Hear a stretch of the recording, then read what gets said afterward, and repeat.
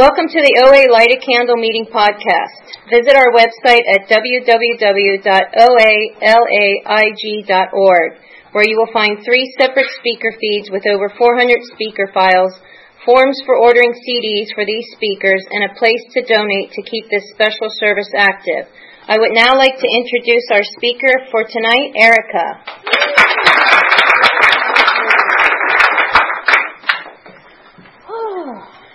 Hi, everybody. I'm Erica, compulsive overeater. Hi, Erica. First of all, I brought pictures because they say 1,000 words, don't they? To qualify, I have 6.5 years of current abstinence out of relapse, and I'm maintaining between 115 and 120 pound weight loss with my higher powers help in this program. So I'm absolutely grateful. And welcome. And as people say, that's my higher power, not me, because I am a gutter drunk with food. There is no question in my mind if I were an alcoholic or a drug addict, I would be the worst of the worst. So, and welcome to all the newcomers. I'm just completely astounded. Like, I haven't seen this many newcomers, like, in the Valley in forever. So I'm like, wow, keep coming back, you guys. And it's such an honor to speak at this meeting. I spoke here 4 years ago, and it's amazing. I'm sure if I went back and listened to it, I'd see how much change there is, because of course I have that, that never satisfied addict mind of, but I have all these things I need to accomplish that I'm falling so short of, but I don't see how far I've come. I do know that my relationships have improved. I have become a more rounded person very slowly. As people say, Erica, you're blossoming. And I'm like, oh my God, stop it. But no, it's good to hear because I can't see that. Yeah, I can't. And thank God for sponsors and people that are like, remind me of even like 3 months ago what behaviors I was into and how I've changed. So just what it was like, I will try to not stay in it because I can stay in what it was like for a very long time, and I can talk about my 2 relapses for probably 30, 40 minutes because it's very familiar, and at the same time, that got me to where I am today. I know from the For Today yesterday, and somebody read it at a meeting I was at last night, it's like, the whole concept of we will not regret the past nor wish to shut the door on it. So, the fact that this time now for people that are just getting here, it's okay, because for me, it took what it took to get me to be willing. If I wasn't willing, none of this would be happening. I wouldn't work the steps. I wouldn't turn to a higher power. I'd be like, forget this crap. I'm going to go home and eat. I don't want any of it. And what it was like is, I grew up as, I have the drug addict parents that are also compulsive overeaters. And I always say I'm so grateful that I didn't become a drug addict, because even though I got this disease in spades, much beyond my parents, because they were too busy doing other things, I'm too much of a control freak, and the thought of losing my semblance of control, even drunk on food, was impossible for me. The few times I tried it, I was like, forget this, I'm going to stick with, me and the Domino's guy and perusing the aisles at the supermarket, like that is for me. And I'm grateful because as I said, when I'm in the worst of my disease, I am non-functioning. I cannot hold a job. I cannot hold a conversation. I'm so sensitive that my skin is like, don't touch me, don't look at me. Everybody hates me, and I'm like this rolling B-word on wheels. I'm not going to cuss for the recording. But, and so what it was like is I was that only child raised by a single mother who was a very active, functioning drug addict in the music business, and then had to stop using and stop working and went to bed. And then food, her other disease came out, and that's where I learned how to eat. And she was my binge buddy. She's where I learned how to isolate and learn how to stay at home and avoid responsibilities like school and socializing with other kids, and I had a very limited amount of that. I came to later find out in therapy that I was just an unsocialized kid. And so I wonder today why social experiences are so difficult for me. Well, I grew up hiding in a cave, basically. And that just continued on to the point where I was teased in school, the same. I don't think it's. I know being a compulsive reader sucks and being a bulimic anorexic sucks, but there's something about missing out on when you're a heavy child and a heavy teenager. My top weight of 250 pounds was when I was 19 years old. And there's something about never going on a date, never going to the prom, dropping out of high school, not getting married, not having children, not going to college. I even enrolled in college and was so scared to walk my fat body over to, the bridge to school that I just wouldn't go. And it's like years later when I went back, people were astounded by my ID number because it was like so different for everybody else's. Well, it was from 1997 and it's now 2000 and something. I'm like, that's how long it took me to get there, like 2005 or 6 or something. So as I said, I lost a lot because of this disease. But what it did is it got me to my first bottom. My first bottom was a physical one where I actually took in my entire body in the mirror because I was going to go out in the world to a concert, something I never, ever, ever did. And my ego was so huge that I was like, I'm going to be sitting in the front row center, and everybody in the Pacific, or the amphitheater, whatever it's called now, Universal Amphitheater, they're going to be looking at me because I'm this fat girl at this concert. And I just started crying my eyes out, and I was like willing to go to OA, which my mom had started to do. And that led me to 5 years of abstinence. It gave me the gift of, I came in somewhere in my teens. I became an agnostic. I became very, very convinced that I was alone and that I was going to die alone, and I got really early that I was going to die, period, and I just walked around crying all the time. I was like, oh my God, it's the end. Don't you people know what's going to happen? I was very dramatic. And it was that very alone feeling. And when I came in, I wasn't against the idea of a higher power or of God. I just couldn't fathom it in my mind. I couldn't bring it together. And somebody was speaking, this older lady was sharing at a meeting about a year into my recovery, and something she said just hit me about never being alone. No matter what happens, her higher power was with her, and I just cried buckets. And that, for me, I've cried so many times in meetings, it's like the lightning bolt moment for me. I don't have walking on clouds and farting flowers and stuff. Like when I have a moment, it's usually very, I've had this moment of just like, oh, and people have seen me just, that's what I've had to do. That's how I do my growing, especially back then. And those 5 years gave me that belief in a higher power. It gave me the knowledge that the steps are of the utmost importance, that I couldn't just get recovery from osmosis by sitting in a chair. I just couldn't, it just wouldn't work. And I got to a healthy body weight, just about. I got within I'm telling you, I still remember, 14 pounds of my goal weight.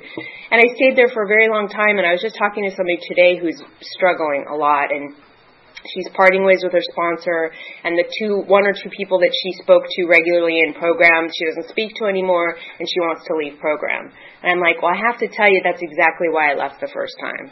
I made my program life very small. I didn't open up to people. I had 2 friends that I had a falling out with, a sponsor that we went our separate ways, and I had only 2 meetings I went to, which were basically the same mirror image of each other. One was Tuesday night, one was Thursday night, and I got really bitter about the shares, and I was like, my food's wonky, and I'm taking a candle for 5 years, and I'm eating, but I'm technically abstinent, and I left. I left bitter and PO'd and just not a happy camper. And I left for 8 years. On the form it says, do you have multiple addictions? And I do. I got to develop my lovely love addiction while I was out for 8 years. Because to this fat girl, if I find you attractive and you find me halfway attractive, it's on. It's on. And so that was like my way of dieting. Like I could just eat like a little bird. If I was into food, I would lose weight. And I yo-yoed between like the 180s to the 220s, 230s If somebody was in the picture, I was going down, and if somebody was not in the picture, I was rapidly going up. And that's how I lived for 8 years until I hit my absolute bottom with love addiction. That drove me into another program, and then I couldn't stop eating. All bets were off. I was binging on stuff that I had never binged on before. I've always been like a quality binger, And I'm not going to mention any high-end stores, but that's the kind of binger I was. But I was like eating cheap white bread from like the Circle K and 99-cent cookies, and I was shoving it in, and nothing was taking away the pain. And that was the scariest moment for me, because I was like, what's next? The only thing that's left, since drugs aren't for me and food isn't working, is being locked up. And because I was really going insane, and I was on a job. I actually worked for the railroad with all these men, and I'm like crying all the time. It's not a good combination when you're dealing with locomotives and heavy machinery. It's just not. And I finally, got back into OA in 2002, and that's when that commitment to stay no matter what got ingrained in my heart somehow. It wasn't always conscious in my mind, but after being through some stuff, I knew absolutely that I had to be here, regardless of what happened. And, I came in like the high 190s. I was abstinent for 3 years, and I got down to a healthy body weight for the first time I got down to my first goal weight. And a lot of things happened at that point. Suddenly the girl that could not diet thought that she could do it. That I could, with my sponsors, keep lowering my goal weight because I didn't like the way my body looked. And I was furious. I was like, you mean all this work and all this time, and the men aren't lining up, and, my life isn't golden, and I'm not, like, having this huge social life, and what? Are you kidding me? And I still have a fat this and a stretch that, and what? I was so furious. And that, for me, was the beginning of the end, because it was like, with Dr. Tybos and Dr. Silkworth talk about in the AA Comes of Age about the need for ego reduction. My ego is up and ready and strong every morning, going, how are we going to take over today? Forget it, disease. I'm going to take care of this thing, and I can't take care of this thing, because left to my own will, I know I'm just gone. And so that, like the perfect storm happened once my will came in. I was diagnosed with a chronic illness. I was put under a plethora of medication that made me terribly sick. And couple of them were, they call fat makers. And so that, coupled with the self-will, coupled with 1 meeting a week, coupled with all these things, led to a relapse. And I did it with so much flair. I did it, at first it was like this slow crawl of my weight was going up. Am I still abstinent? I wanted to stay abstinent because my ego wanted you to all think I was abstinent, even though I was 25 pounds up. And, but God forbid I should start my time over again, because what will everybody think? Oh my God, and I won't be asked to speak all the time, and I won't be this, and I won't be that, and and then when I finally, I was doing fruit sweetened. I don't eat sugar and flour. Those are like the main alcoholic foods for me, 100%. And I was eating fruit sweetened, and I was eating, sorbitol this and fake that, and all these things, kind of inching my way around in mass quantities. But because I wasn't eating in between meals, I was abstinent. And what happened is, I was starting to say things like, well, a carob-covered malt ball is not sugar, and I'm going to buy a bag of it right now, and I was binging on dates and all these things, and then it became, well, you know what, I'm really, this is sugar, I'm going to go for the sugar. And then it was off. It was gone. I was eating sugar, I was eating flour, I couldn't stop. I got back up to 220 pounds. I worked in a bank, and I was crying my eyes out eating from one end of the bank to the other. I was basically having a breakdown, and I was eating through the whole thing. And I was in program. I did not leave. And I had to, I always share this story to try to bring how painful that, they always say there's nothing worse than a head full of program and a belly full of food. Mm-hmm. It's a horrible feeling, but I have to say, if I hadn't had the experience of abstinence before, I wouldn't have fought so hard to come back.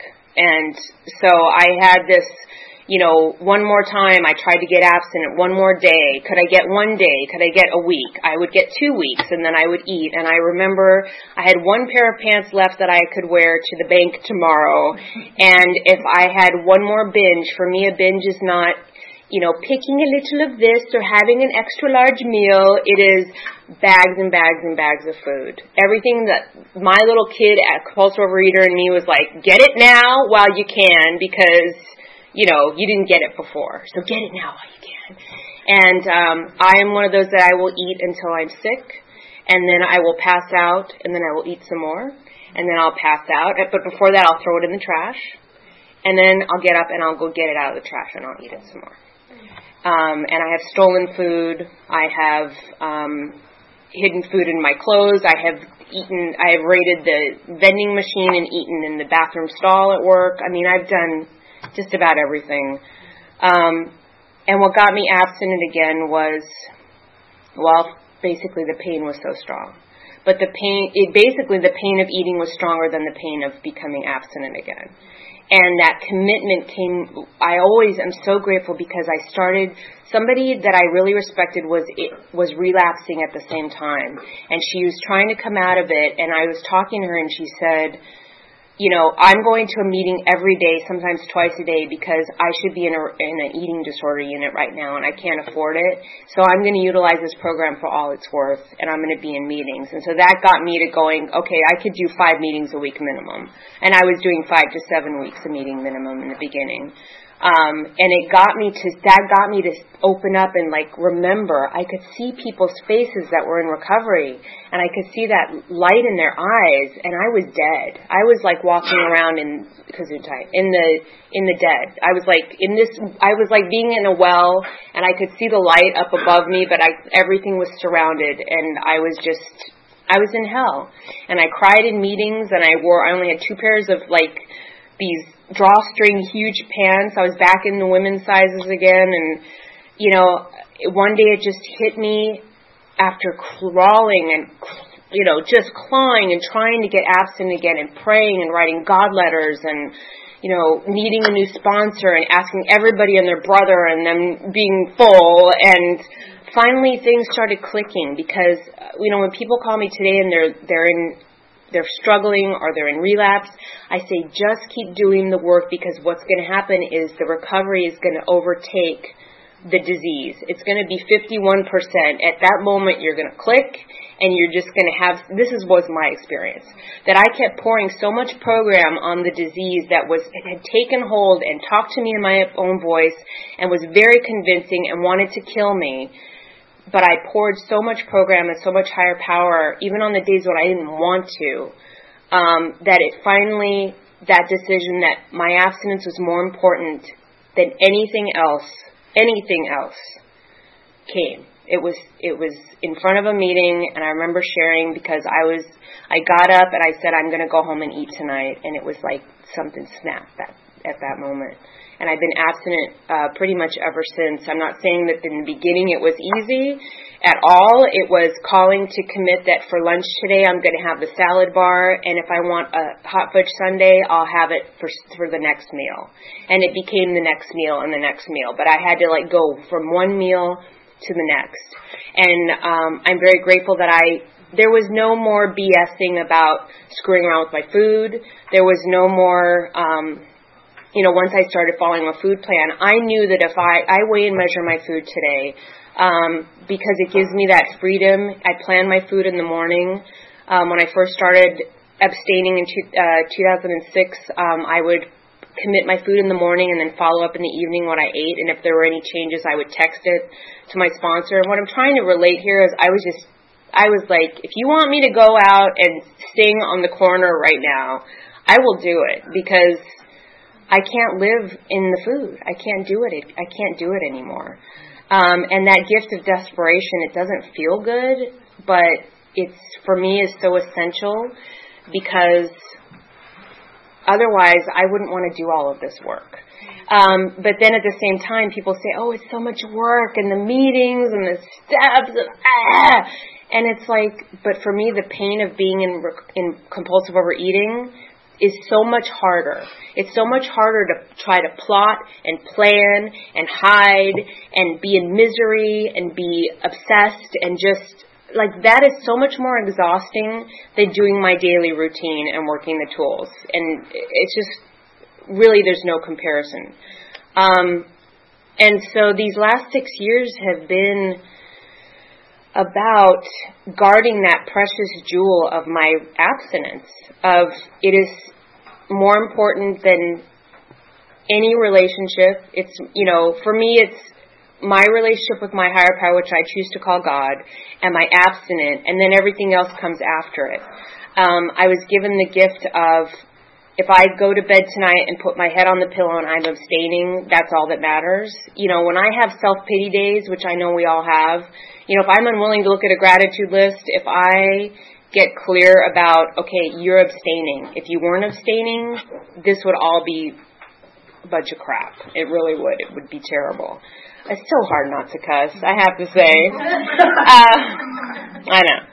But, so these last 6.5 years, I got to a healthy body weight, but I got to it with the help of my sponsor, with the help of fellows in program. I got to share in meetings and say, I'm at this weight and I'm like, I feel raw and I feel scared and I feel exposed.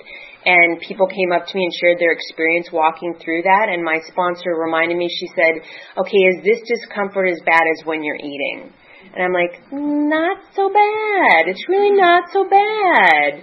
And I got to walk through that. And I got to walk through huge things like being diagnosed with a heart condition in 2008 and not being able to work. Who in their 30s, nobody even looked for it for years because nobody would ever check my heart. And here I am walking around with a form of congestive heart failure, which I believe is attributed to using fen-phen and using ephedra and things like that to try to control my food. And so it's been like, I was diagnosed and I was so sick and I was so weak. I was somebody that couldn't walk more than 5 minutes, and I would pay for it for 2 days. I would be physically fatigued that badly.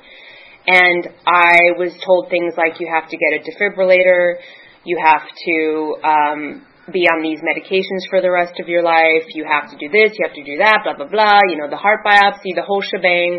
And I was feeling so terrible, and I didn't see an end in sight. And I had a summer where I laid on the couch trying to build up my strength and just was like, if I die, it's okay. It's okay, God, because this really sucks. This really sucks.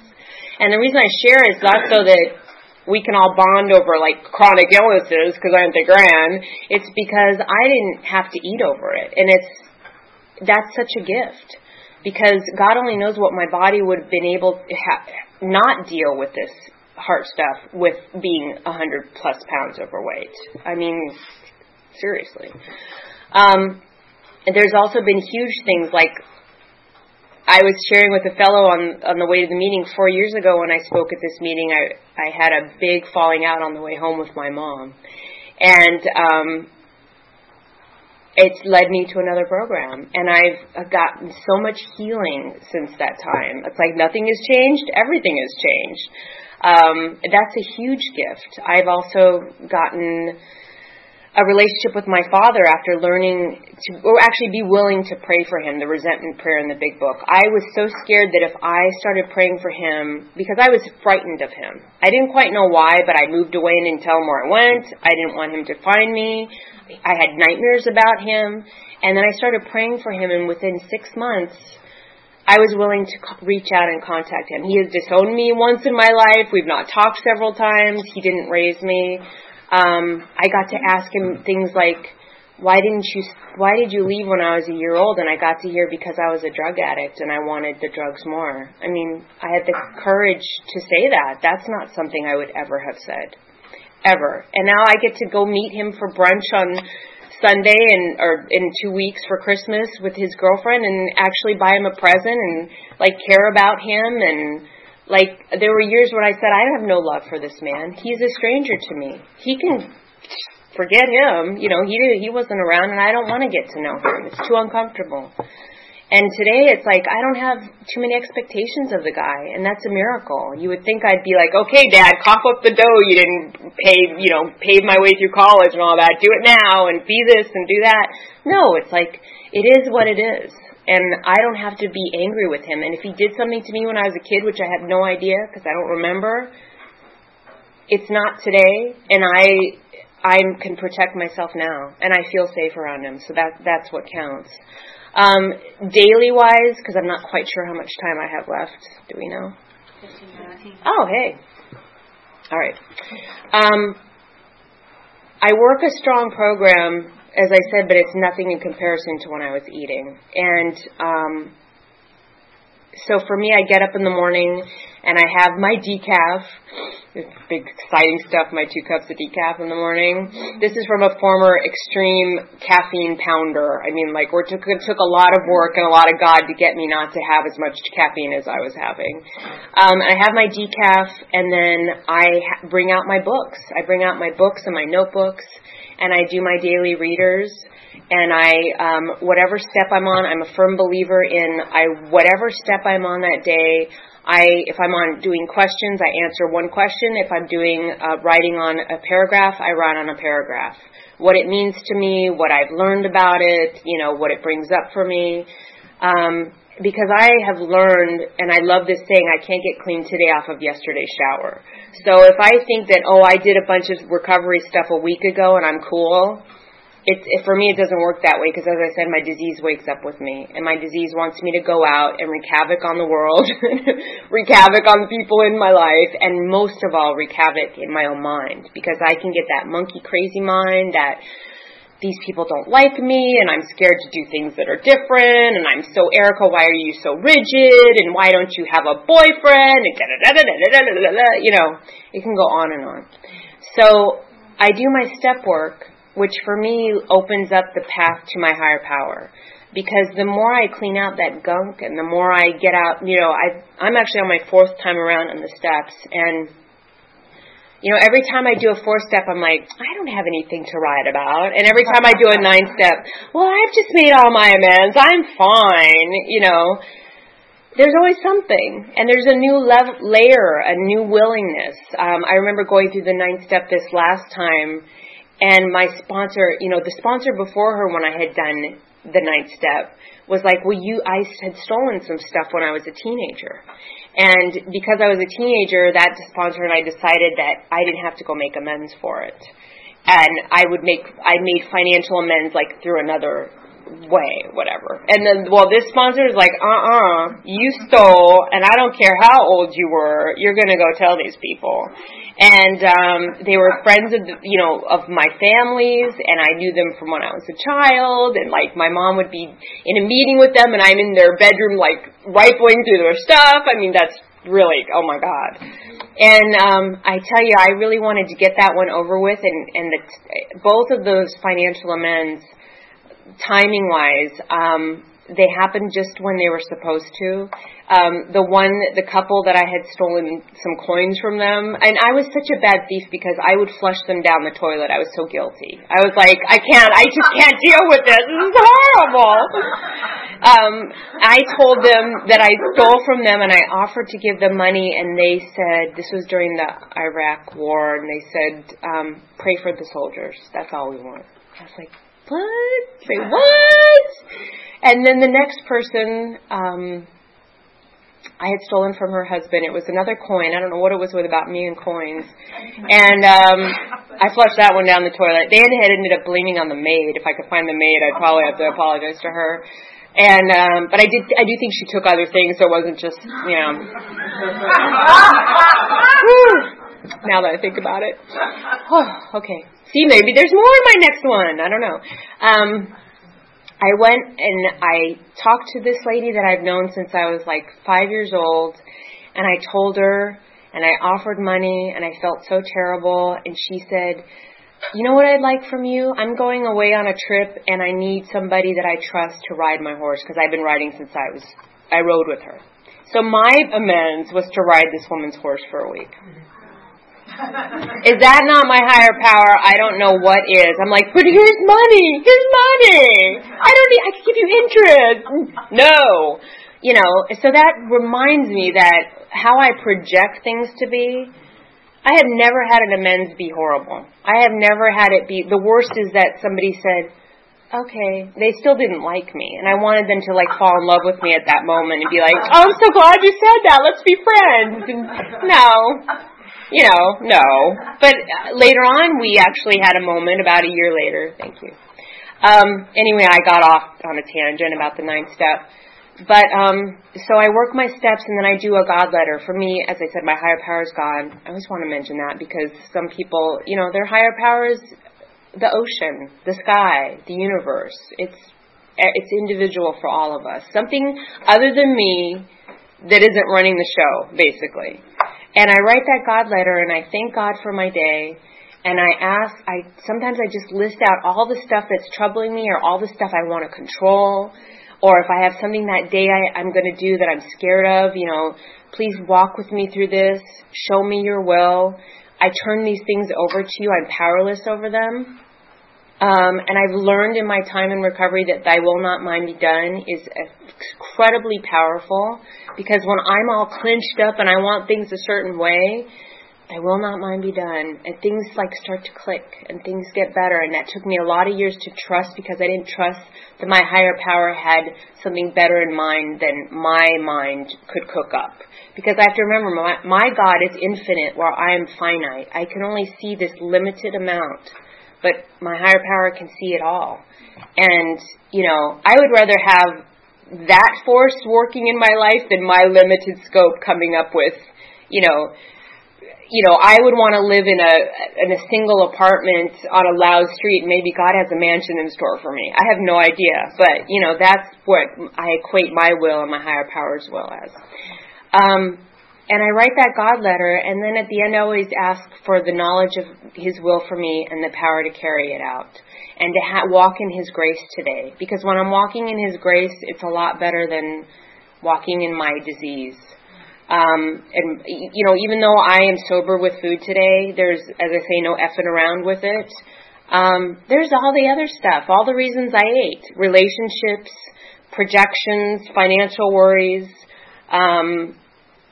expectations of myself and others, that's huge.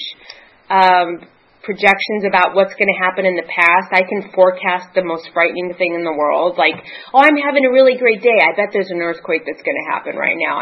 That is where my mind can go. So I turned all those things over to my higher power. And then in the morning, actually, before I do that, I've now started meditating 15 minutes a day to a guided meditation, which has helped with my anxiety tremendously. And things like yoga and walking, I have suffered from anxiety my whole life, and that's why food was so fantastic. But I found that I don't have to do that. And then, of course, there's meetings. I've come to find phone meetings. So if I'm too busy to get to my quota per week, I go to as many face-to-face meetings as I can, but I will substitute them with phone meetings, and they're actually quite fabulous. And I know a lot of people around the country listen to the phone meetings and take part of them, and they listen to these podcasts. So it's amazing how many people we reach. It really is. And then I have my sponsor. I have people that I help in program. And outreach calls, I have a hard time calling people to ask for help because I don't want to burden them or something. I don't know, or that I don't matter enough. I got to get over that. Maybe year 10 I'll get over that. But one day at a time. And so all I can say is I stay as connected to my program on a daily basis as possible because I don't want to give my disease that little crack in my recovery to where it can just come in and go, hey, that piece of such and such that's technically okay. You're okay. You've got so many years of absence. You're fine. And it kind of, when I had that perfect storm before, I had to talk with my sponsor that bread was okay for me. And it was off to that was the big explosion, that and the malt ball, man. That was it. So I'm going to close because I love questions. So I just have to say this program has absolutely saved my life, and everything that it has given me and continues to give to me is here for everybody else. You just got to do the work, in my opinion. So thanks for letting me share. We have a question. The question is, how do I know when I've turned something over? There's a couple of, usually there's a serenity and a peace, and I don't get into that, I need to solve it right now, because I find that when I turn it over, there's like a buffer of time where I have to be still. And so if I forget to do that, if I start to, as I say, clench up again, then I remind myself, oh, you turned that over. Oh, you turned that over. And if all else fails, I know I have some fellows that are really good about their God box. I am not. So I have to I forget about it. But if I actually physically take a piece of paper and write it down and stick it in the God box, then it's something about it. It's something like, okay, that's not mine right now. And then if I really can't get it turned over, I will call fellows. And I will also go through the list of all the times where I held on to my will, or I held on to the darkest thing that had to come out of this situation, and God had it turn out so fantastically over and over again that I had to okay, Erica, stop freaking out. It's always worked out. And as a friend of mine always in program says, God didn't bring you this far to drop you. And so little things like that, and then I get to that point where the answer becomes clear, and then it's almost like that when you kind of, not quite, but that relief of food, it's almost like that, oh, okay, I don't have to try to control this. The question is, how is my abstinence different from my food plan? My abstinence is basically 3 meals and 3 snacks, nothing in between. It's worked well for me. I'm hypoglycemic, so it's kind of like I had to, but it's also been a great tool for me.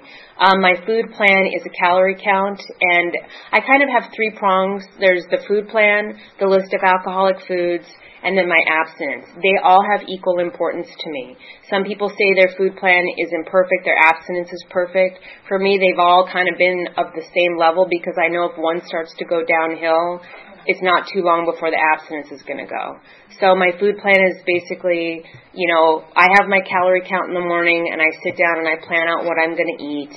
And, if that ever has a day where it's whatever, I just don't believe in slips. I don't believe in if there's no sugar or no flour anywhere, I'm done. I need to start over again, because it's off to the races. But I'm unique in that area. Some people put specific foods on their abstinence. I tried that. I put 30 foods on my abstinence when I was going down with the ship before, thinking that would protect me, and it didn't. So that's just my experience. How do I work on my relationship with God? As I said, the God letter, things like yoga, things like meditation, really working on my 11th step and my 3rd step, turning it over. And then I do things during the day. If I'm having a good day, it's usually thank you, God. If I'm scared, God, please show me what to do. If there's a situation where I don't know how to handle it, which is most of the time, a sponsor taught me to say the prayer of, show me your will, give me your words, your thoughts, your actions. And so I try to chat with my higher power throughout the day as much as possible. And the more I do that, the more things work out. And I've also gone to church quite a bit. I found a church that worked for me. And a church that's about spirituality and not religion. And just trying to develop that surrender aspect of, trusting in my higher power, and whatever I can do to cultivate that 11th step. And it's a slow process for me. It took me forever to get to do half of those things, but it was just one, as my sponsor says, one baby step at a time. And the more I bring my higher power in, the more I am at ease in my skin and, out in the world, and not feeling like I want to run the other way, because that's my default. So, yeah. Any other questions? All right. That's it. Thank you.